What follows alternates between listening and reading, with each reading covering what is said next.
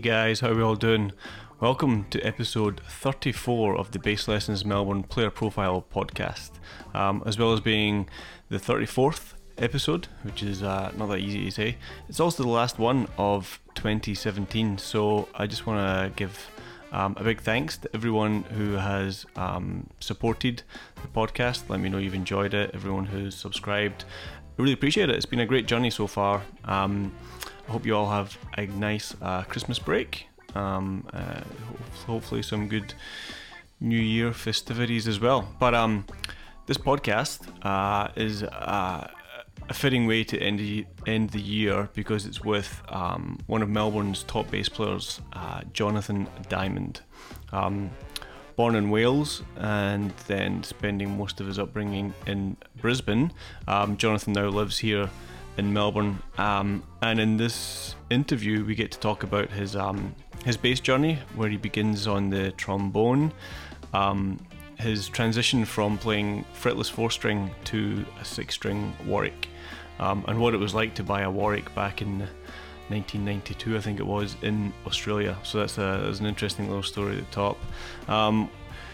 He demonstrates some of his practice methods, which are really interesting. He uses, you'll hear it in the audio.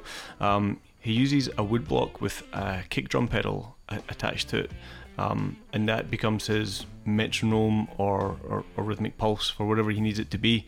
So he demonstrates a bunch of exercises with that, which is really fascinating, and that's kind of tied in with his in-depth study of Indian classical music, which we talk about. He's an accomplished tabla player, and a student of the Konakol language, so we have a fascinating conversation about that. We also touch on his publications, so he has a book published, Bass Riaz. He's got a CD out with his current band Tripitaka. He also dishes out some awesome advice for beginners right at the end, pretty much at the end of the interview, but it's worth sticking around to hear his thoughts on what you should be thinking about when you're starting out on any instrument, essentially. And then to cap it all off, he plays a beautiful solo piece at the end.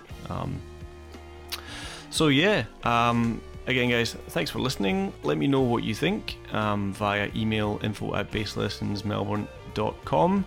Check us out on Facebook and YouTube, all that kind of stuff. Leave a review wherever you can.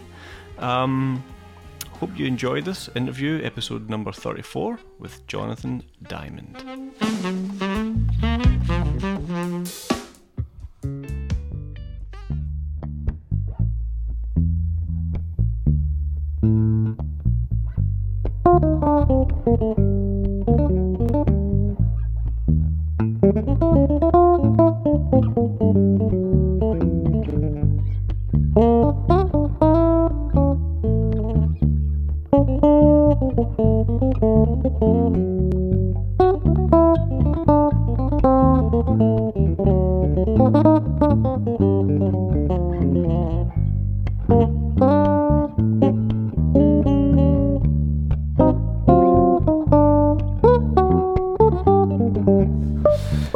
Hey guys, how you doing? This is Craig here from Bass Lessons Melbourne, and for today's player profile interview, I'm joined by Mr. Jonathan Diamond. So, hi Craig. How are you? I'm very well. Thank you for having me. Oh, it's great to have you around, and to have this ginormous bass with you as well. It looks big when it's on someone else, if you know what I mean. But for me, yeah, it's just part of my body by now. Yeah, but really? Yeah, like, if my wife picks up my instrument or someone else, not that I let them, it's like, gee, that's quite a big instrument. Well, it was too big to even fit in my... It didn't fit in your stand. In the stand. That's right. So, yeah, I don't know. You get used to these things. I've been playing this for so long, I've even forgotten about it. 91, I got this. So. 91? Yeah. Was that one of the early... This is an early, before they got famous Warwick, before they got mass-produced Warwick. Yeah. Yeah, so, Did you have to sell some organs? I had to do a lot of gigs, and I remember paying for the instrument. I'm not a gearhead, actually, so it's kind of a weird thing to be talking about it, but it's a fine topic. It's here. And it's here, but it has a history, and it's I guess it's related to me. Yeah. It cost me $5,400 in 1991. Wow. I ordered it from Germany via New Zealand, which was the importer was through there, and actually through Michael Zachariah helped me with that. Right. Who's of course a Melbourneite, and I'm not a Melbourneite. I was living in Brisbane at the time. So yeah, it was a lot of gigs paid for this. And how long did you have to wait for it? About 12 months. Back in the day, huh? Back in the day when you had to pre-order LPs and that sort of thing. Yeah. It's interesting because I'm sure a lot of people have been through that process of seeing a bass in a magazine or seeing somebody play it or on a video or something, like being like, that's the bass for me. Yeah.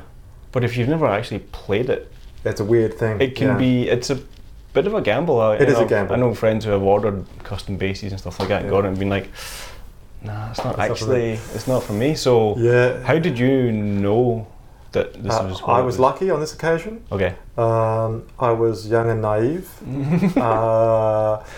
and the inspiration for this particular instrument was John Patitucci, who remains one of my exemplars of the instrument. What is it actually? Sorry. This is a Warwick neck through thumb bass. Warwick neck through thumb. Yeah. So if you look at the back of it, it's got the 7 pieces all the way through. Yeah. It's not bolt on. Nothing wrong with that. I've got another Warwick that is bolt on. Yeah. And I was attracted to the six-string playing of John Patitucci. Of course, I saw the Chick Corea Electric Band. All of that was highly inspirational as a young, budding, sort of Jacko modelled fretless 4-string player. So my older bass is a Fender Jazz fretless. Right. So my first instrument, you'd say. And I still have it. I would have bought it today, but there's not enough room in your studio.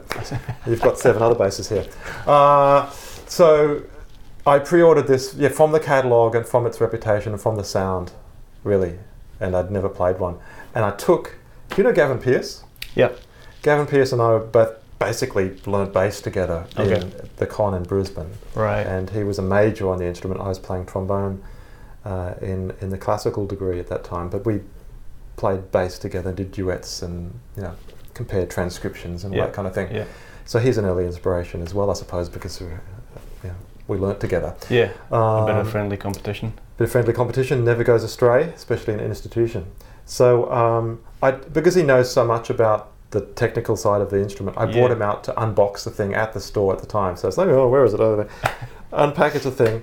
And he checked it out and he gave it a bill of health, which was thumbs good. Up, like thumbs up, but then I put my thumbs in between the strings and didn't know quite how to really come to terms with the instrument being a 4-string player. Yeah, I mean, going from 4-string fretless to 6-string Warwick thumb, you weren't into making life easy for yourself, were you? No, I kind of do that. It's a habit of mine in life. But I just take it along to, rehearsals and ultimately to gigs, and I'd sort of do a bit of doubling, so to speak, on fretless 4-string, and then I'd bring this one out for certain things. These are the kind of jazz gigs, mostly where the fretless 4 really is in its 4, but also contemporary jazz stuff that I was writing. Yeah. And I started writing for the instrument, and gradually, got to know it. Still working on it, of course. It's a lifelong thing. Absolutely, yeah. But also, I still work on the fretless 4-string. I do Indian music on that and various other things. So that's kind of the story of the instrument. It was a gamble. It paid off. I think it's a wonderful instrument. If you've had it since 1991. Well, I keep on trying to buy another instrument, and I can't find anything that compares. And so that's I think a good sign. Absolutely, it's well made. I mean, it's travelled through negative 35-degree snowstorms in Boston to Brisbane humidity. It's done everything I could think to it, and it's survived. Not only survived, but I actually think it's matured a bit. I'm sure it feels like home. Yeah. But the wood, is matured. It's better. What all is the oil that's gone into the Wenge and the Babenga, is African hardwoods. It actually looks better than what it looked like in the catalogue when I purchased it. But that's always a plus. Yeah. Apart from a couple of dings in the end, but that's no one can see those. No, mojo. Yeah, that's right. Can we just hear a little bit of it? Yeah, absolutely. So the feature about the neck through design, of course, is the fact it sings.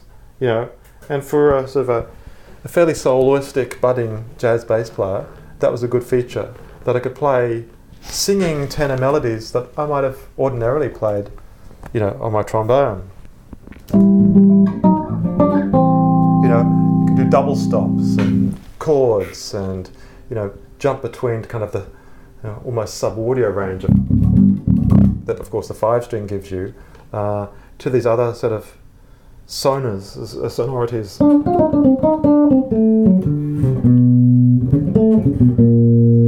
So it's got a terrific sustain. It's still got a unique kind of attack. You know, it's certainly not lacking in that department, but it's quite different to the bolt-on. So the irony about this instrument is it's called a thumb bass. Yeah. Yet my Fender Jazz fretless is a better slap instrument. Right. You know. Yeah. So I never really slap on this instrument very much. It doesn't lend itself to that kind of sound. The bolt-ons performs much better. A wider string spacing performs much better. Shorter scale length, I think. Yeah. So, you know, all those things. For me, this made it a very versatile instrument for what I was doing. Yep. Contemporary jazz. You know, I started training in Indian music. Being the bass player in a band where there's no guitarist or pianist, you know, it gave me that ability to cross between, you know, chordal and sort of functional bass kind of roles. Yeah. Its unique singing nature for soloing and also still with as I said, a kind of a unique kind of morphology in its attack. Of course, still to play bass and bass lines. So, yeah. It's still got, you know, plenty of grunt. No one's ever said it doesn't have enough grunt. Sure. Yeah. Those pickups slightly angled. They are slightly angled. Yeah. Right. I think they maybe made them more so in recent years. I saw the second iteration of this instrument, like when Warwick did become, where it changed from the sound of wood, which is their original slogan back in the early 90s, to bass amps and rock and roll, I think, is their current slogan. So they sell more instruments now. Yeah. But back when they were the sound of wood, no, I think the next version of the instrument, which under the new slogan, actually had the same angling of the humbuckers. But they did make some design changes, and in some cases some improvements, as they do, all companies do. Add particular things, take other things away, change this or that. Yeah, you know, as I guess people that tinker with instruments do. So you spent most of your kind of musical upbringing in Brisbane? Yeah, I grew up in Brisbane from age of 5, trombonist from an early age, composer, arranger, and sort of like... Trombone from the age of 5, that seems like quite a tough instrument for a 5-year-old. Beg your pardon, I was composing from that early age. Okay. Playing recorder like every other school kid, but formally trombone from 8. Wow. Yeah. I started with everything pretty early. Yeah. I was playing professionally when I was 12 in big bands with trombone. Was that because you were just super into it, or was it? I was just super into it. Yeah. It's nothing to do with talent. I'm not saying. No, it's not. But it could have been like a parental push, or not at all. My parents listened to music, you know, Welsh choirs and whatever else was on the radio. Brass bands. Yeah, not so much. I joined the Municipal Concert Band in Brisbane as a trombonist. No, it was. I guess it was a variety of things, and also kind of an internal motivation because I had a connection with music. My older sister, my only sister, she's older, 3 years older, played clarinet. I guess this was the fortuitous thing that in my elementary school, in my primary school, we call it here, to get into music you had to be, it was very competitive. You had to be at the top of your grades, and you had to, basically it was a competition to get in. And the music students had this particular kind of attention, revere from other students and teachers and parents and all that sort of thing. The elite? Yeah, I guess in a sense. You know, I guess there are music schools, there are sports schools. I guess this was a kind of more of a music school. This was in Brisbane? This was in Brisbane. And the music teachers were most excellent. So I had a good inspiration to get into the music department. I wanted to play drums, actually, like any 8-year-old boy. Sure. But I was given the trombone just because there were more trombones than drum kits. Looking back on it, that was a good thing because, you know, trombones taught me a lot over the years about music. You know, sure. Most of what I know from the trombone. Being inside ensembles, you learn a lot from being right in the guts of from instrumental section. You know? having to produce the sound yourself rather than being sort of inbuilt like the piano, and having to intonate like the violin. I was going to say, that transition from trombone to fretless might not have been quite so daunting. No, it wasn't. It didn't take very long. Didn't take long to be a beginner. No, it was pretty quick. So those things influenced me very much, and I just practiced a lot. I just practiced whenever I could. Yeah. A kid in school had to keep logs of how much they practiced, and you must meet 20 minutes a day or whatever. Your mum has to sign it off. Yeah. I would do 2 hours. Mum would just forge my signature. Don't worry about it anymore. You're doing. There's never a problem in that department. Yeah. So I love practicing. I know that makes me extraordinarily weird, I suppose, but I don't have enough time to practice. Wow. And I'm of the belief that the more you know there is to practice. And so, life balances, family, work. Do you feel like there's more things that you want to delve into now than 10 years ago? Absolutely. Yeah. So looking forward to retirement. So I can practice more. But to what end?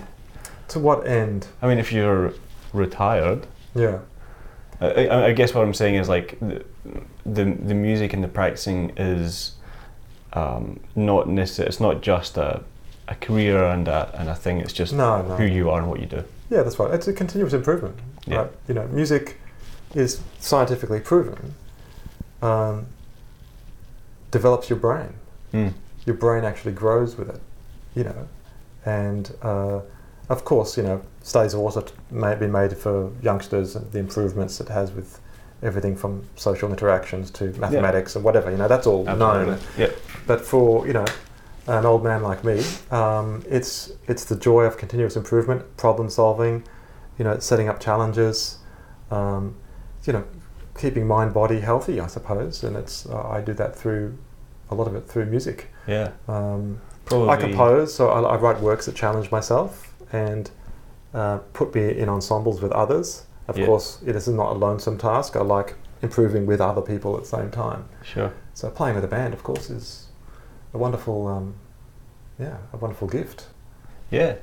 Yeah, and it's something that hopefully you can keep doing until the end. Yeah, why not? Yeah. I've seen old. I saw Ustad Al-Raka, who's a famous tabla player, on his 80th birthday. No joke, it was like seeing a baby. That amount of inquisitiveness and liveliness and discovery. Sure. And his hands were soft and agile. Yeah. And it's quite a different story to what we see so much in the news today about, getting older is basically just entropy and just dying, Yeah.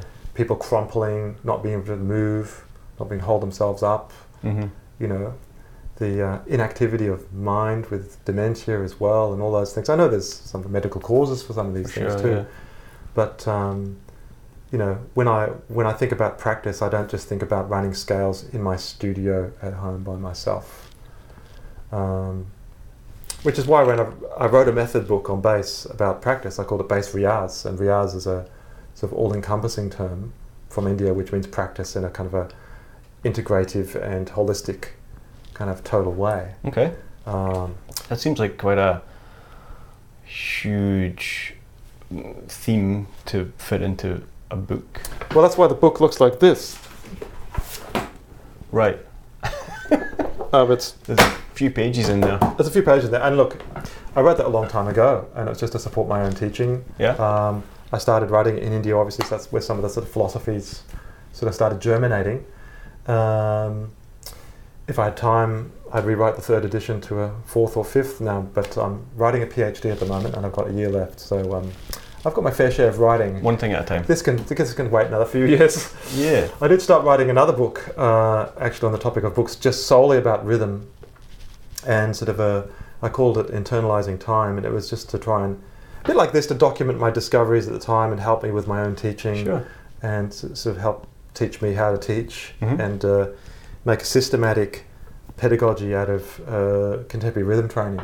Cool. But that's also behind the PhD at the moment, and that won't see the light of day until that's finished. Well, let's rewind a little bit and talk about picking up the bass at what did you say, 12? No, I was still a trombonist then. I didn't pick up bass actually until late. I think I was in grade 10, which makes me about 15 or so Okay. at that point. So I was already performing professionally on trombone, Right. but discovered the electric bass sounds really through Jaco Pastorius. Okay, so that was the That was the thing. Yeah, The I torch could definitely paper. say that. And and who turned you on to that? How did you discover him? oh, look, I was playing in big bands and jazz bands, by So, night, The and Chicken. yeah, all maybe? those sorts of things. His solo album, and then Invitation. The Live in Japan album still remains an awesome, piece that everyone should have in the library. Both from a arranger's perspective, because I was writing also, of course, this time, and I was writing for various ensembles, including big band. It's got very good examples of writing for the jazz orchestra Yeah. in those albums collectively. But I'm thinking about Invitation particularly right now. Do you know if Jaco did all the arranging and stuff himself? I'm or- not so sure that he did. I think he had help. Yeah. Yeah. I can kind of hear a bit of imprints of various people, but I'm not qualified to say on record that it's this person or that Sure. person. Yeah. But If it was all him, I wouldn't be surprised because he was so musical. True, yeah. And he'd lived with those bands and with horns and R&B ensembles for so long and so obsessively yeah. that I wouldn't doubt that he could write like that. Probably, yeah. So And who best to know how to arrange that kind of material than him? yeah, exactly. Who And we all have inspirations and guides and mentors, and Yeah, you've got Herbie Hancock playing in your ensemble. That's got to have an effect, hasn't it? I guess so. Yeah. The piano part. I mean, you wouldn't even write a piano part, would you? You just go- You wouldn't dare. No. Don't tell me what to play. yeah, exactly. But, yeah. No, I'm sure he would be wonderfully collaborative. Yeah.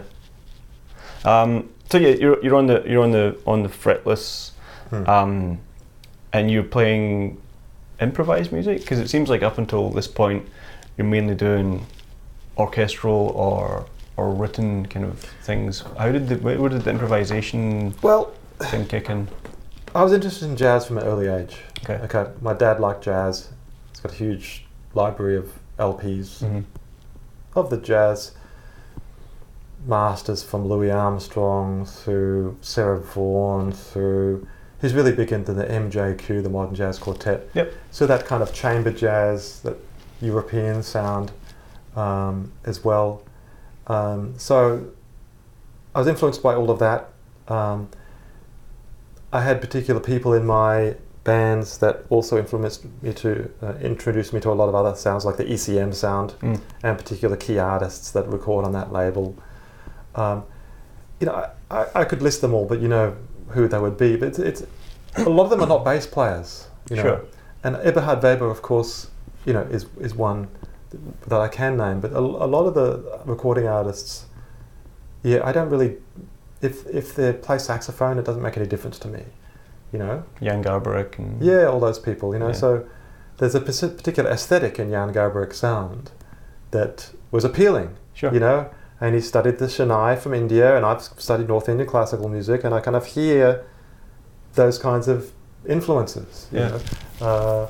So, listening and absorbing all that stuff, I guess I became a kind of a multi-instrumentalist composer. And I wasn't doing so much orchestral stuff. In fact, as a trombonist, the one thing you get really good at in an orchestra, of course, is counting bars rest. And I wanted to put myself in the center of the action, and even as a bass player, step on some saxophone toes, in terms of sharing melodic role and all that kind of thing, or having ensemble without a chord player, as I mentioned before. So what I was doing was a classical trombone performance degree. So I did that for 4 years.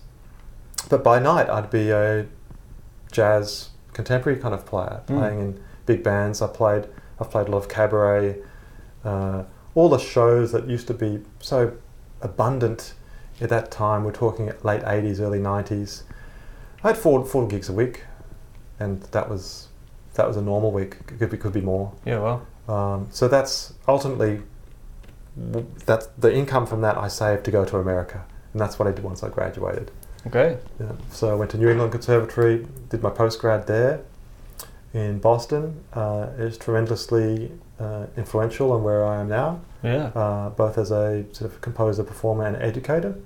So postgrad based in Boston, United States. I mean, in terms of like. Oh well, I chose contemporary improvisation, and I mentioned the Melbourne Jazz Quartet before. Gunther Schuller, who's kind of the person that coined the term third stream, back in those early '60s kind of time when you've got classical and jazz hybrid musicians, playing sort of, classical musicians improvising and jazz musicians, reading, as they would say, fly shit, and the hybrid forms of, highly composed yet also with improvisatory sections in. Yeah. That kind of field of music interested me greatly, and so it's kind of no accident, I suppose, I ended up studying in the town. In fact, the institute, because Gunther was a president of that institute eventually for my postgrad. And in fact, 10 years later, I went back to New England Conservatory to study again.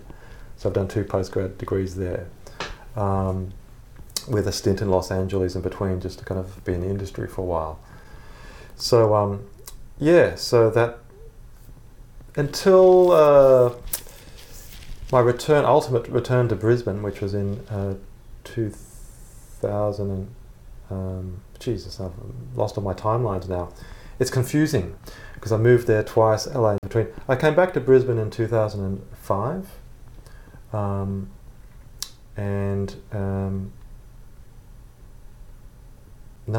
I came to Melbourne in 2006. That's when my son was born in Boston. That's right.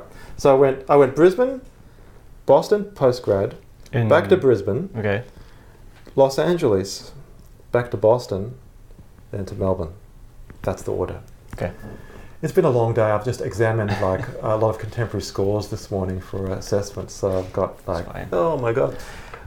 It's complicated, but I guess the thing that's inspired me along the way is multiple influences, not just jazz, not just classical, but these hybrid kind of forms. A sort of a specialty in North Indian classical music. I've also spent time in India amongst that, training on tabla, and so the rhythmic forms that come from that style of music, that genre, has been tremendously influential on my composition and my performance on this instrument, as well as, of course, tabla. Yeah. Yeah. What drew you to the North Indian thing? Was it just it seems to be you're kind of drawn to stuff with a lot of depth, where you can really, where it seems like there's no end really to these. Oh yeah, they're endless. Yeah. And slightly kind of left of centre genres and practices. It seems to be where you've kind of found your comfort. Yeah, I'm not a mainstream bass player. Yeah. I'm sure. I don't do many top 40 gigs, but I did lots of top 40 gigs on trombone, in horn sections and things. So I've been there, done that on that side of things. I mean, I'm sure you could. If I wanted to, but yeah, certainly. Once again, it was the sound. So I mentioned the sound of Jaco kind of drew me into that world of electric bass and that approach. But the sound of tabla, I mean, literally its sound is very inviting to start with. Yep. But then the language, of course, that goes with it, and very strictly is a language, and there's quite a richness and quite a depth behind the language, and to at once kind of be confused, but also know that there's a system behind what seemed to be chaotic in my first listen. Like jazz, just like jazz or anything actually, anything that's really completely foreign, but has a history and a very structured and worked out kind of language behind it. Especially when there's more than one person playing at once. I mean, obviously there's something going on. They're hitting things together. How is that happening? So the inquiry began, and coupled with the sort of enchantment of the sound. And this, of course, best happens in live performance, and it was live performance that really clinched it for me. I was like, I have to learn more about this. So in my choosing a postgrad school, I chose New England Conservatory because they have a North Indian classical sort of course in there. Right, okay. And, ethnomusicology is strong in that town generally. But specifically at NEC, there's a whole body of teachers who actually have a connection back to Pune in India, in North India, which kind of became like a sister town for those people. And that's ultimately where I was sent, because of that connection with those teachers there. So again, I guess it's looking back on it, it's no mystery now that I ended up in Pune because they were teachers who were trained by teachers in Pune. How long were you there for? I only went to India twice, in 96 and 99. I did, I guess you could say, most of my practice in Boston. The study stints in India were grant-funded intensives for one season each. So I went to winter and a sort of summer. And I guess my application experience was mostly done in Los Angeles, where there's a huge pool of professional musicians that many have trained at the Aliquippa Khan College in Northern California and have kind of filtered down to the other regions of the state. And so there's kind of a network, there are schools, there are gigs, there are people that know the instruments and the music that are interested in contemporary fusions of the classical and other things, and that might want a tabla player for some kind of recording session, or there's a wedding. Or I had a lot of students myself. I was teaching a large number of expatriate Indian musicians, as well as Westerners that had been influenced by Indian culture, generally speaking. So, yeah, a real melting pot in California, of course, and the Indian thing is part of that. Interesting. Yeah. Thinking of the Indian classical thing in America, one name that comes to mind would be Kai Eckhart. Yeah, right. Did you ever come cross paths with him? Or? Not personally. Well, I've seen him play, of course. We've communicated via the internet. Because he's got Garage Mahal. Yeah, that's right. That's right. Just when you're talking about the fusion and the item, and that's kind of like, in my head, that would be like a kind of Indian LA fusion. Of that kind of. Yeah, it is a sort of Californian Indian fusion of that. So Kai Eckhart is a wonderful player. Of course, I didn't tell anyone. He's fantastic at all he does. I don't know the extent to which he studied a classical instrument like myself. Sure. So, but he's gleaned a hell of a lot from the style, and of course, they're not trying to be classical musicians. It's something else. It's another new thing. It's a hybrid thing. Well, just in terms of applying those Indian rhythms and those long forms to bass. Yeah. He does that. Like John McLaughlin. Yeah, John McLaughlin, of course, and of course he's played with him, and McLaughlin's an exemplar of the kind of thing we're talking about. Yeah. Yeah. So what would be like an example of how you've taken that time studying tabla and the Indian stuff to how it translates to your playing on the bass? Well, I mentioned the word language before. The great thing about Indian classical music generally, both North and South, is there's a very specific, organised language of rhythm. I mean, pitch as well, but in the rhythmic domain. So whether you learn tabla or not, you can ascribe lingual syllables to each and every sort of rhythmic structure. Okay. So it is very linguistic. So phrases are broken down into syllables which go together to form combinations that have a relationship to each other, almost like a poetic relationship. Yeah. So whereas... So you've got like letters, words, sentences, paragraphs. Exactly, yeah. So the reason, I think, or one of the reasons a true Indian classical artist's rhythmic domain appears to be so well mastered is that they're not thinking in little bits. They're thinking in grand structures of related substructures, and furthermore that there's a rich, i.e. kind of long-standing tradition of compositions and almost formulaic approaches to improvisation that create in themselves a language, a syntax of parts. So, sorry, that's getting a little heavy, but I think that's kind of around where the essence of what we're talking about is. Okay. And so to give you an example, whereas teaching a beginner you might be at a loss because you're trying to say, you've got 4/4 and you've got 16th notes, and therefore you've got four per beat, and it's 1-eander, 2-eander, 3-eander, 4-eander, and that tacks on the R of 3. Mm-hmm. There, they just say, no, it's just a phrase. It's just tita-kata-kata-kata-da.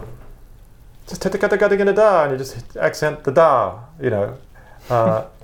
really, it's just taught by emulation. Of course, it's oral tradition. Yeah. And so you learn these words as syntactic modules that then you start learning how they fit together, sort of in that kind of logic. Yeah. And then the improvisation, of course, is reordering the words to start with, and then perhaps breaking a few rules and then fixing it up later. Yeah. Wow. So I've been talking very kind of symbolically, I suppose, how it crosses. But these things have kind of deep-seated changes in how you think about music. Yeah. And then they translate. So I've done gigs with my band Tripitaka, and I remember once the people came to see it, and they came and saw me afterwards and said, we're really expecting Indian music, to hear Indian music, But can we get our money back? No, it was quite like that. They enjoyed it, so but didn't hear much Indian influence. And to us, there's a terrific amount of Indian influences. All three of us in the band are trained, in the genre. But the influences are deep. They're beneath the surface. Yeah. So it wasn't just it's like a lot of fusion, to be frank, just kind of waves a flag and says, well, I'm playing this lick or line, I'm playing this little artifact that's a cultural marker of that thing, so therefore I'm playing that thing, right? Mm-hmm. It's just like a token. Surface. Yeah. So, like the coffee ad, let's just chuck in some tabla so it sounds ethnic. I mean, I hate to say those words, but that's kind of what the marketing thinking is. Yeah. They're just like little tokenistic gestures. I mean, the bloody thing is in tune properly. It's a sample or something. It's in the wrong key. And I go, So, I'm not putting on myself on a pedestal at all, but all three of us spent a long time. I've been practicing and studying this stuff since I went to NEC in '93. Okay, I'm a beginner. I'm an absolute beginner, right? But that means including practicing classical music and performing with classical musicians and working on what the essence of the thing is. Trying to come to terms with that, interpret it in my own, of course, Western white kind of way. Sure. How does it work? And then trying to teach it to others, which I'm proud to say makes you better, of course. When you teach, you have to reinterpret it, have new perspectives. You have to be really good at the fundamentals, and then better and better and better. Yeah. So teaching, of course, is a wonderful, wonderful thing. So I guess the biggest influences are the deepest influence because they're the most all-encompassing. Yeah. But then I do write tunes that literally take a tab composition and just set each of the attacks to pitch. Mm-hmm. And then I put it on the bass. Okay. So it sounds like you want to hear what something like that sounds like.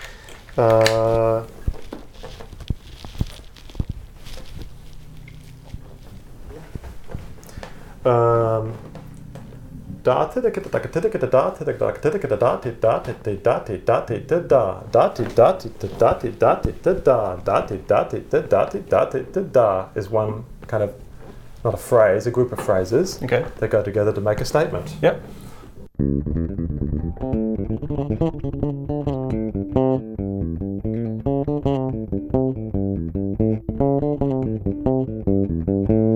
Bit rough at the beginning, a bit cold in here. Do you want me to turn this down a little bit? Maybe a little bit. Yeah. Yeah. Crank. But that's simply the pitches, of course, weren't just random. They're repetitive in the same way as the rhythmic units were. Yep. So when I said the group of 5 da-ti da-te-te, I played a phrase. And then again. Yeah. Da-ti da-te-te, da-ti da-te-te. I did it twice. Had a sort of a contour that kind of almost like call and response, and then da to kind of round it off. And then I did that 3 times.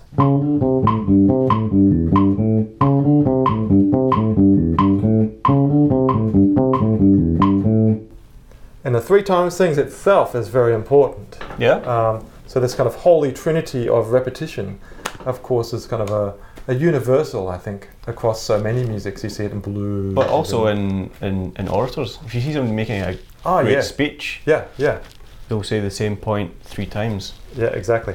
Maybe with a little tweak just at the end, just Exactly. to kid you. Foil your expectation, right? Yeah. So, it's an age-old principle that happens in poetry, happens in all sorts of walks of life and art. And but the 3 times repetition thing, which is called Tihai in the north, Arudi in the south, is a whole field of play. You have this self-similarity where you have 3s within each of the 3s, all sorts of things, all sorts of games you can play. It almost seems like one of those fractal. It's almost patterns, like that. where it will never end. Never ending. Yeah, it has a bit of that feeling about it. Yeah. So I guess the other thing about this language is a phrase like dati date te dati date te. It's a group of 5. It doesn't say anything about its division. Right? You mean where the pulse could be? Yeah. So the kind of there's 2 sides to the same coin, isn't there? If you've got 5 things, they could be divisions of 5 or groups of 5. Mm-hmm. Yeah. And so you have this word which is dati datete, but depending on how you're conceiving it, it could sound very different. Mm. Yeah. Even equally spaced like that. Yeah. So I just played it in triplets, right, against the foot. But it could be da-ti da-ti-ti, da-ti da-ti-ti, da-ti da-ti-ti, da, couldn't it? Yeah. Which of course is what we call generally a quintuplet. Yeah. 5 in the time of 4 semiquavers. Yeah. Is the understanding. Or it could be 5 eighth notes that you mentioned. Yeah, it could be eighth notes. It could be literally could be anything. Mm. Yeah. So again, the Indian language contribution to my understanding of temporality is the systematic way that this is worked through without assumption. Yeah. So to give you an insight into my practice routine on this kind of type of thing, I might just start with semiquavers, let's say, and something that feels very 4/4-ish.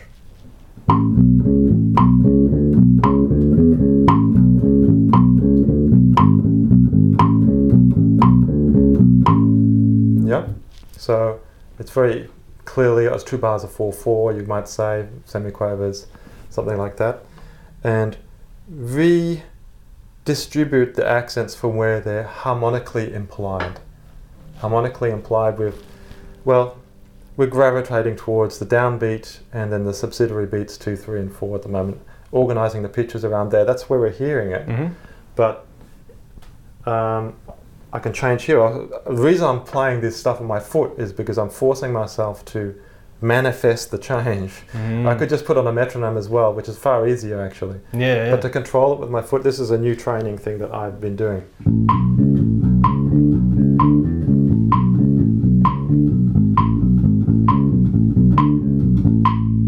Okay, so that puts a spanner in the works. Yeah. As does.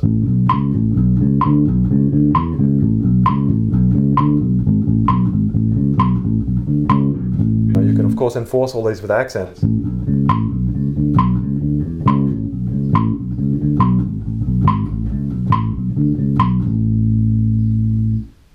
So along that same tack, we're talking about equidistant beats. I mean, beats are defined by equal groupings of semiquavers or pulse subdivisions. Yep. Just change that up. Okay, so that was just 4s. What do the other ones sound like? Well, the multiples of 2s, of course, all sound somewhat similar and have a similar kind of relationship to the pitch material. And okay, so I didn't play through those, but the odd numbers are going to have some interesting results. Yeah.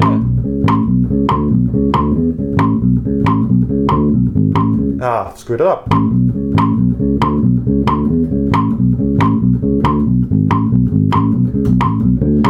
Screwed up the pattern.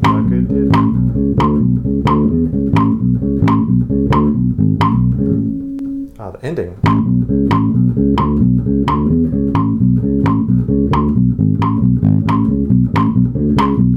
I was concentrating concentrating on what I was doing rather than just going with the sound.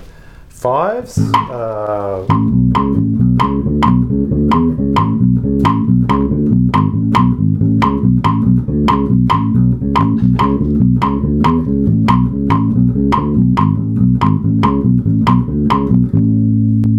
course, they're at odds. I have to play several times to make it resolve. Sevens.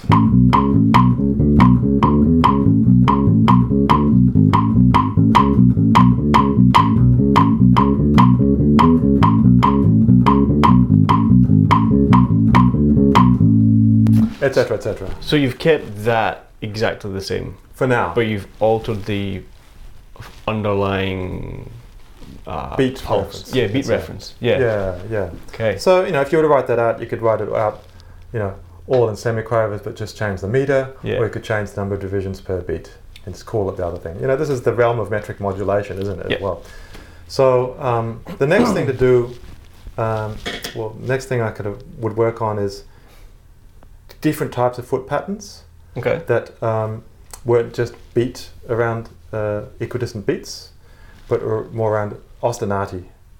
So I might start with, say, the son clave, Mm-hmm. which is a traditional form that everyone knows, and so that's an easy thing to kind of know if you're getting it wrong. So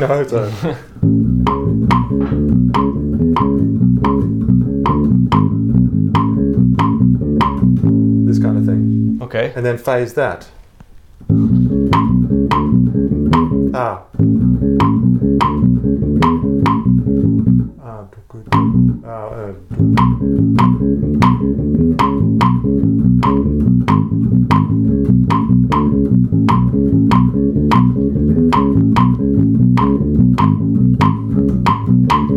That's a hard one right off then.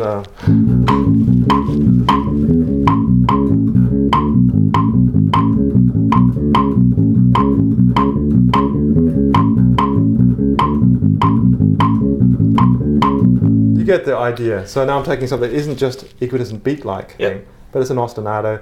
It's kind of interesting because it's 2 bars long Sure. and dropping it in different places. Yeah. And I guess one thing that may be good to dig up is what would be the underlying goal for this kind of practice? Just to improve your pulse, or to come up with new compositional ideas or improvisation ideas, or all of the above? All of the above can happen. Certainly, even the more contemporary Afro-Cuban bands aren't necessarily going to phase their clave. Like, how practical is that, you say? But it's kind of like, well, now I've done the exercise, so to speak, I'm more robust with its usual placement. Its division has become more meaningful to me, and its patterning, because I've looked at it from multiple perspectives. Yeah? Yep. So that might seem like a very arduous way of getting better at playing 4/4, but it's actually totally necessary. Yeah, I mean, absolutely. Run through metronome practices where you have to click on 1, 2, 3, 4, and then the click becomes the E. Yeah, exactly. Of the things. Exactly. It's a similar principle, right? You've read my book. So redefining the metronome, as I call it, putting it in different places, and keeping it a creative and active member of your solo band at home is terribly important. You all know the feeling, right? You're playing along and the drummer makes a mistake, maybe drops a beat, something like that, and you're in this quandary, right? Where do you go? And of course there's professional aesthetic kind of considerations in this as well, but from a purely craft point of view, well, are you able to be the rock, and keep it stable? You will feel that gravity, and that tension between the two things. So it's a thing that we play with a lot in Tripitaka in my band, is multiple layerings of things. We deliberately pit against a common cycle with different interpretations of it, and enjoy the complex of simple things that arises. That's what we play around with a lot. So getting back to this exercise, the next thing I'd do would be change up the pattern correspondingly. I'd change this, maybe make a 5 version of that. Okay. And then keep this in 4. you know, Right, and yeah. do things that way around as well. So, you know, make a 5-note pattern.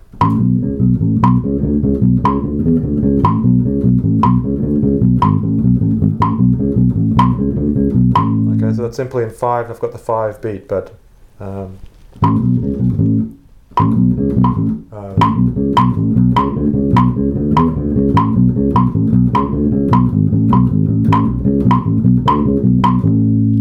I was doing groups of 3 against 5 there, yeah.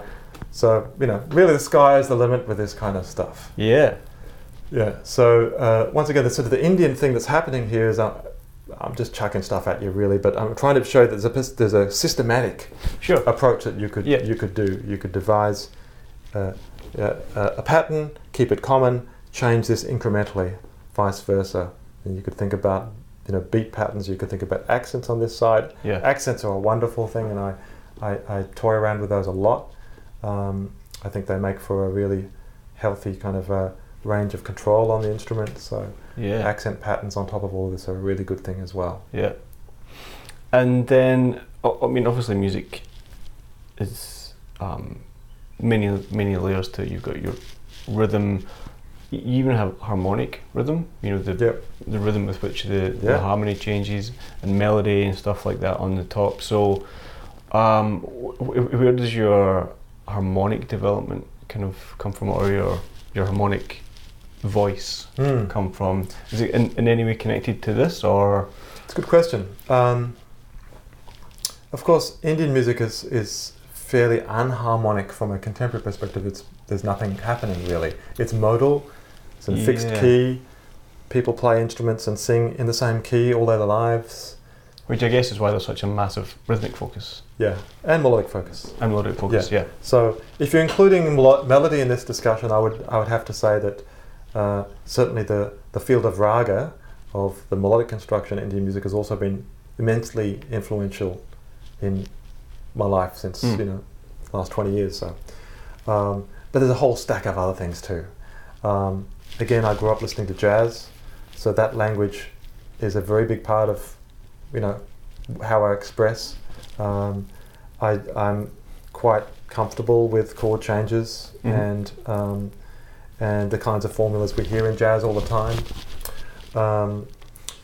But there's other things too. You know, again, you know, I was classically trained, but also just by nature I was interested in 20th century classical music. Okay. So I'm doing my PhD in composition at the moment, and you know, I'm drawing on, you know, my lifetime of studying Western European art music, for want of a better word. You know, some of my biggest influences are the music of Stravinsky, Messiaen, Bela Bartok is a big one, but others too, and there's probably too numerous to kind of all. So you're name. composing for orchestral ensembles essentially, or I mean? Well, my focus is intercultural music and contemporary intercultural composition. Right. So, needless to say, my group Tripitaka has sort of importance there.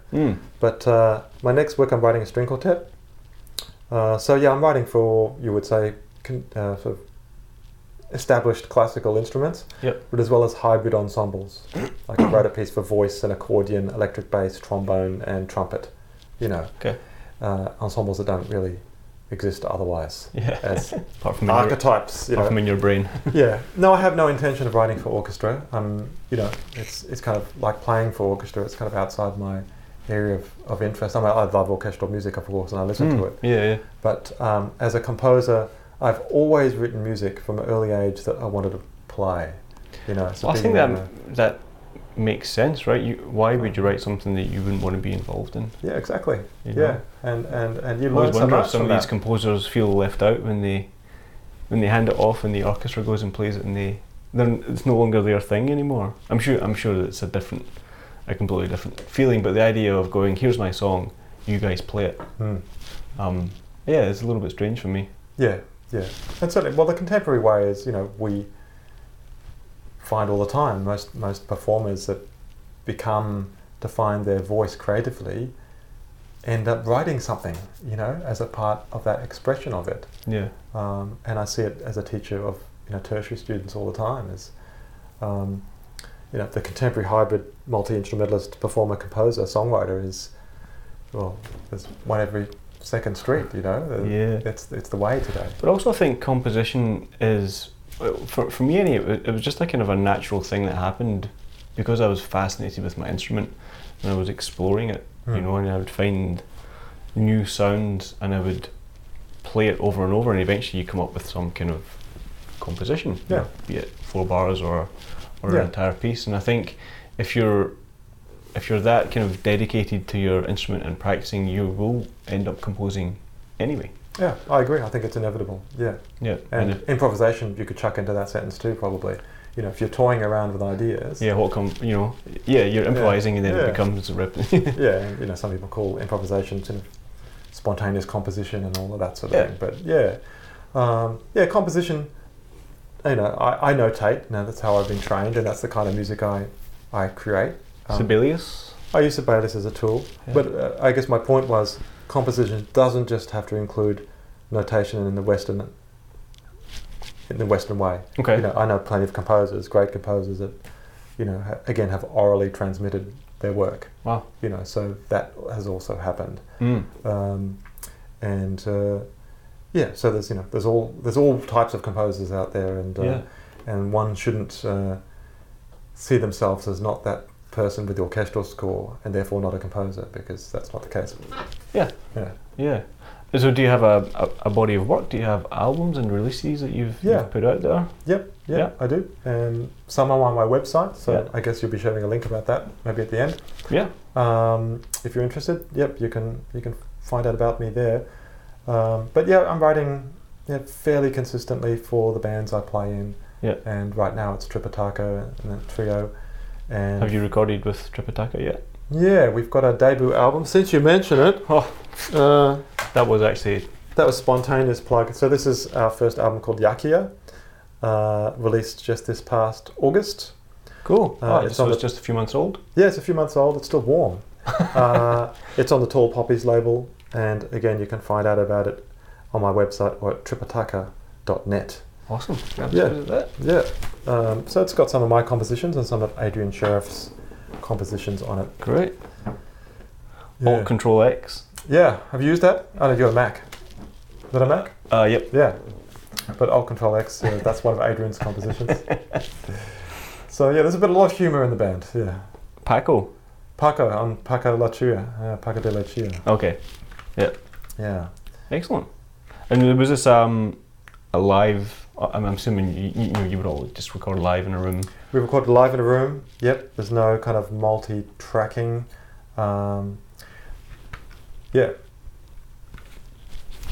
Yeah. No worries. Cool. And so, can we have a look at this book a little bit? Oh yeah, Bass Riaz. Yep. Yep. The practice workbok for the mastery of the 4, 5 and 6 string electric bass guitar. Yeah, so some dedicated things to all the different strings. So just a small topic. Just a small topic, yeah. After that, it's like, well, it's my first attempt at a book. And it was to support my teaching. The chapters in there, I conceived this as something that would be okay for beginners, to give them some sort of guidance in that very formative stage before they make bad habits, perhaps. Yeah. But also have some professional pointers and things in there. Things that I value about being a professional and organising yourself and interacting with others. This is the Riaz part, I suppose. Yeah. When I set up myself for a gig, I consider like spatial arrangement of things as really part of the performance. And the stage is almost like a sacred thing in a sense. It has to be organised, and you have to feel comfortable there, because you have to perform your best. And hey, you've been practicing X number of months for this gig, and you've got to be at the top of your game. So, I talk about that and health and those sorts of things, but it's mostly about the craft and technique of the bass, despite those chapters. Everything from finding harmonics on a 6-string bass through to motivic development and just soloing on changes. Cool. Do you touch a little bit on chordal playing and stuff as well? I do, yep. And once again, the Riaz way, the Indian way, I've sort of done some systematic notation of, all chords and particular categories you can play on the 6th string bass. And just like the harmonic chart, I suppose, it's, it's meant to be as thorough as I could muster at the time. Yeah. And it still stands as a reference for me for my own teaching. For sure. Despite the fact that I said I'd like to rewrite it, I still think it's a worthy thing. And again, I learned so much by doing it. Yeah. And I guess, if people are watching this or listening to this, and they are beginners, what would be your, words of encouragement or advice? If they might be, wanting to play R&B, they might be wanting to play jazz, they might be wanting to just play some country stuff. What's the fundamental stuff that you reckon all these people should be trying to lock down? Right. Philosophical time again. So the genres and the styles mean nothing. They make no difference. In fact, you could be playing saxophone too, and I think the universal constants are the same. So if you're embarking on learning an instrument, including the bass, you're going to be learning how to learn, right? Ultimately you're going to be learning how to teach yourself. So you're going to be learning about yourself and your own idiosyncrasies and all that sort of thing. Mm-hmm. You should be aware that there's a honeymoon period of learning an instrument, let's say, where it's all fun and games and discovery and new, that will roll back eventually. Mm. And it will leave you to the hard yards. Leave you cold and alone. Exactly, and broke. No, but it's very true. Like the enjoyment that I get from music is only after a lot of suffering. Because practicing is hard work. You're moving into the territory of the unknown. Yeah, you suck. You suck. You sound bloody awful. I don't want to listen to this video because that was awful, right? And you have to be failing half the time. Yeah. If you're growing, you have to be moving into the unknown. And if you stay within the comfort zone, you will stop learning, probably get frustrated and give up. So it takes a certain kind of attitude and probably a certain kind of teacher to help you through past that honeymoon period I just called. And the reality is, it's delayed gratification. Okay, the rewards are at the end of the miles you have to run. That the more you learn, the more infinite the thing opens up to become. So it's easy to become overwhelmed. Again, if you don't have the right self-guidance or guidance. Especially with the internet at the minute. Oh, the internet is terrible. For that. Go. My God, yeah, that's right. Yeah. Terrible but great at the same time. I was joking, Absolutely. And where was I? So you've got to, I guess, be resigned to the fact that these things are inevitable. Embrace it, yeah. And because you're working on becoming a performer, you're no different to an athlete or any number of other people, baseball player, whatever, that is working on themselves, right? And that includes your mind and your body and your emotions and everything at once. It's all together. It's all in there. It'll all come out through your instrument. You'll be a real performer of yourself, ultimately, all the warts and all. So that's the philosophical kind of side of it. So again, I guess in saying that, to you beginners, I would say, find the right kind of people to surround yourself with, not necessarily just a teacher, but also peers. In my youth, I learned a hell of a lot by surrounding myself by people that were better than me. Yeah. I was the worst trombone player in the band until I was the best. And then what did I do? I quit that band. I went back into the next band. I was the worst trombonist in the band. And then worked my way up. Yeah. And then again and again. So it was always this kind of progression. Sure. Yeah. Helped along by people that all had their kind of pearls of wisdom, and it gave me experiences that helped me grow.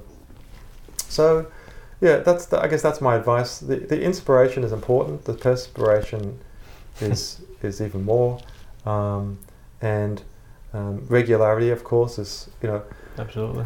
the whole thing about practice routines is a really important thing to kind of master. Yeah. And there's plenty to say about how to practice, but certainly the dedicated daily routine of it is important. Yeah. There's no shortcuts. There's no shortcuts. No, there's no shortcuts. Yeah. And also, you get a few students who come who have been playing for maybe 10 years or whatever, and they're just been on a plateau for 9. Yeah, right.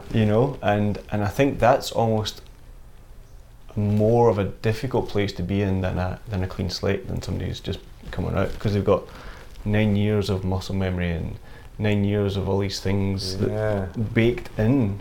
So what do you do in that case?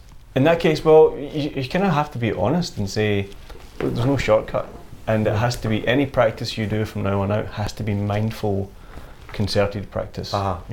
If you, and ultimately it comes down with how honest the student is with themselves. Again, students who come and then they never come back. I'm sure you've had the same as well. Yeah, they find it's too hard work. Well, they come and go, they think that the teacher is going to be the magic fix. They think if they go for a bass lesson, they'll come home and they'll be a better bass player. And all I'm doing is giving you the pots and pans and the recipe book. It's like you're a supervisor and stuff. It's just like, if you're truly committed, if you really want to make that change, as Michael Jackson once said, take a look at yourself in the mirror. Yeah. But no, it's true. It's like, if you want to make that change, it's only going to happen with hard work. To unlearn and develop, and the regularity thing is the best way to make that easy, if you know what I mean. Yeah. Half an hour a day. Yeah. If people can commit to that, yeah. then they'll if you're working full time and you can manage half an hour a day, I'm sure you can manage half an hour a day. Exactly. And that left hand thing, after 4 or 5 weeks, 6 weeks, will be better. A lot better. Yeah. Exactly. And then if you can stick it out that long, you'll start to see the rewards and go, oh, okay. Things are. It's like going to the gym. It's like exactly what you're saying about an athlete, or whatever. Yeah. It's like going to the gym. You go every day, great. If you go once a week, you're not really going to make much of a difference, And I definitely need to go more than what I do. But it's that the whole Riaz thing. It's usually the mental life challenges that hold us back, I think. Yeah. And we see that with people at top of their games too. I'm thinking about Roger Federer. We saw in Melbourne playing tennis. Yeah. Beating more agile, more youthful tennis greats who are all masters at the top of the game, right? Faster shredders. Yeah, but his game is a psychological one. Yeah. At that level, it's really the mind games that win. Because they all know they're playing Roger Federer. Yeah. And he uses that to his advantage. Well, yeah, wouldn't you? Yeah. So no, it's you would use the word mindfulness. I know that's a buzzword these days, but there's another one. Yeah, it is. But deliberate practice, you might say. Deliberate practice. Yeah. Yeah. So using goals, using the step-by-steps, and coupled with the sort of regularity and the persistence. Yeah. But if you can find something that, if you're one of those 10-year-old bass players that kind of hitting kind of a blockage like this, then Craig's advice would be also echoed by myself. I'd probably also say ear training, because we're talking about an oral art. Sure.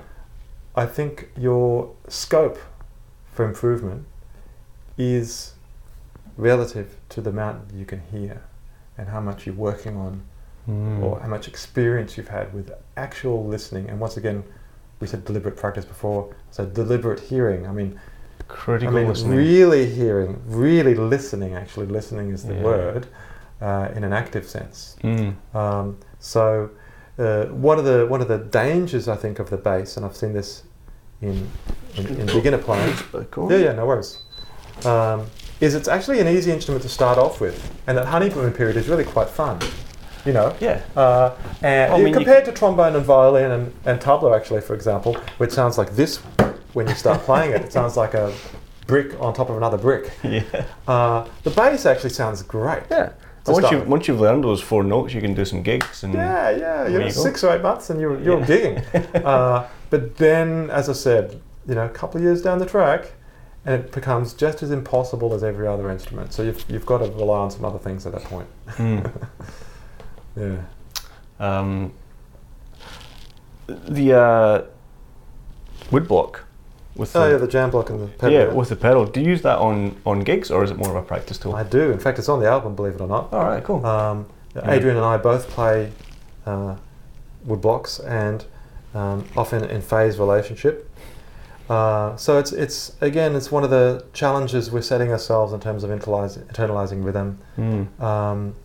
We're inspired by a particular technique in Balinese gamelan, which is called kotakan, which has interlocking patterns, which often tile. They hit every subdivision in a particular grouping. Okay. So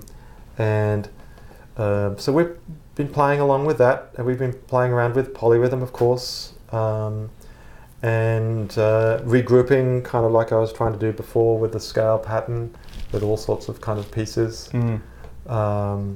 So Adam might be playing a groove like in 17 or something and putting a 5 pulse at the top, and I'll start adding a 3 as well. So you're improvising with it as well? Yeah. Wow. Well, this is one of the things about Tripitaka is what we do, which I've never done in another band, is we collide harmonic and rhythmic forms, often spontaneously in gigs. Yeah.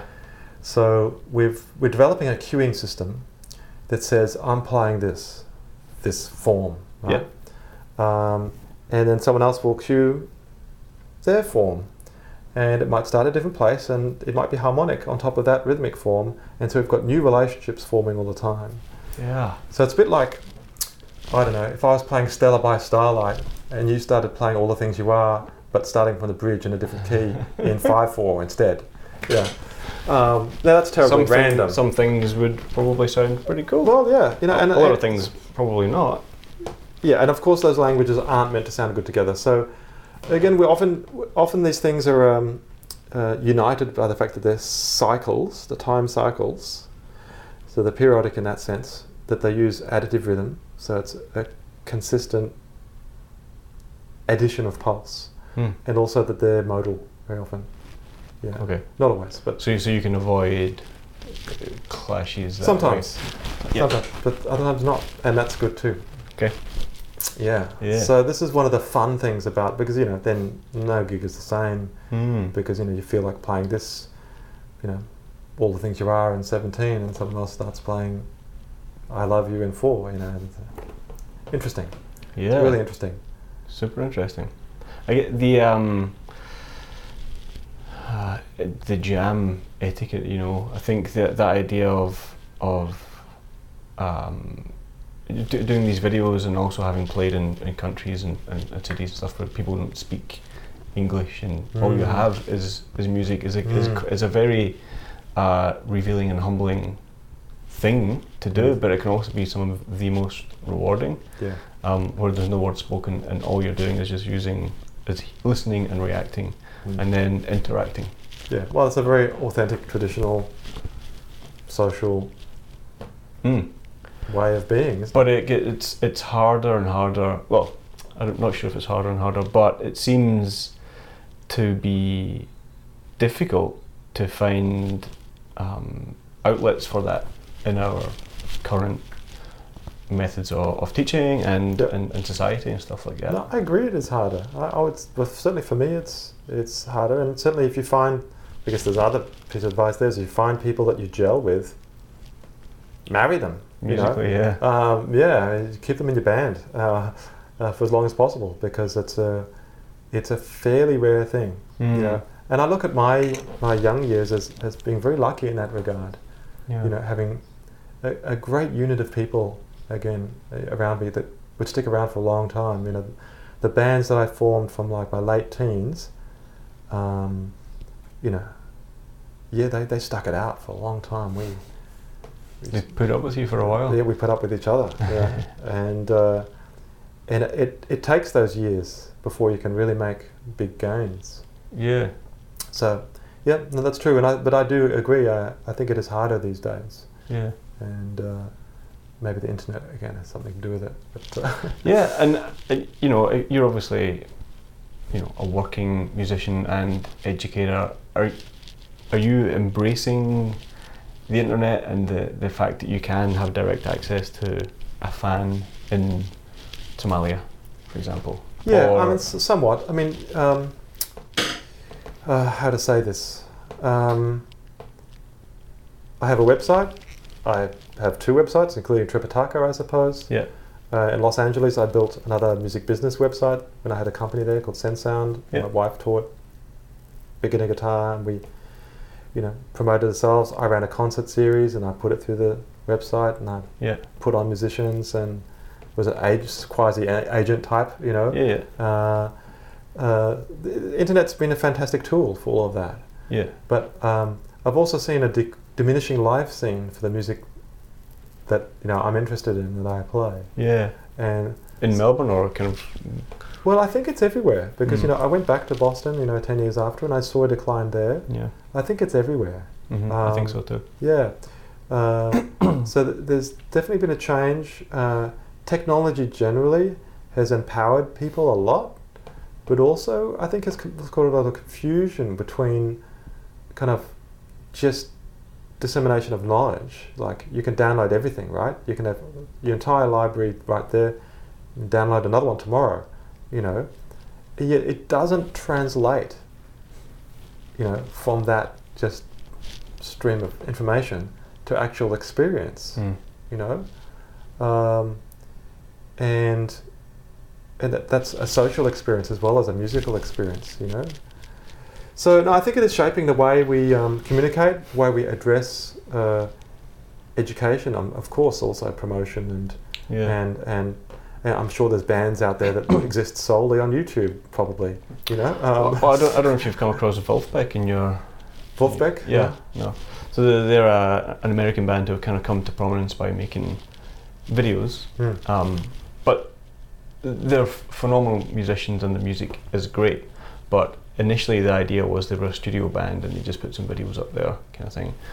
But as a result of that, now they're touring to live audiences. Great. You know? The demand has grown. Yeah. So it's kind of, it's a way of reaching your niche fan base. Yeah, right. I think, you know, even Snarky Puppy to some extent, Right. the live filming of their album, Tell Your Friends, that was what kind of really broke them to the broader audience and stuff like that. So it's a double-edged sword, I think. Yeah.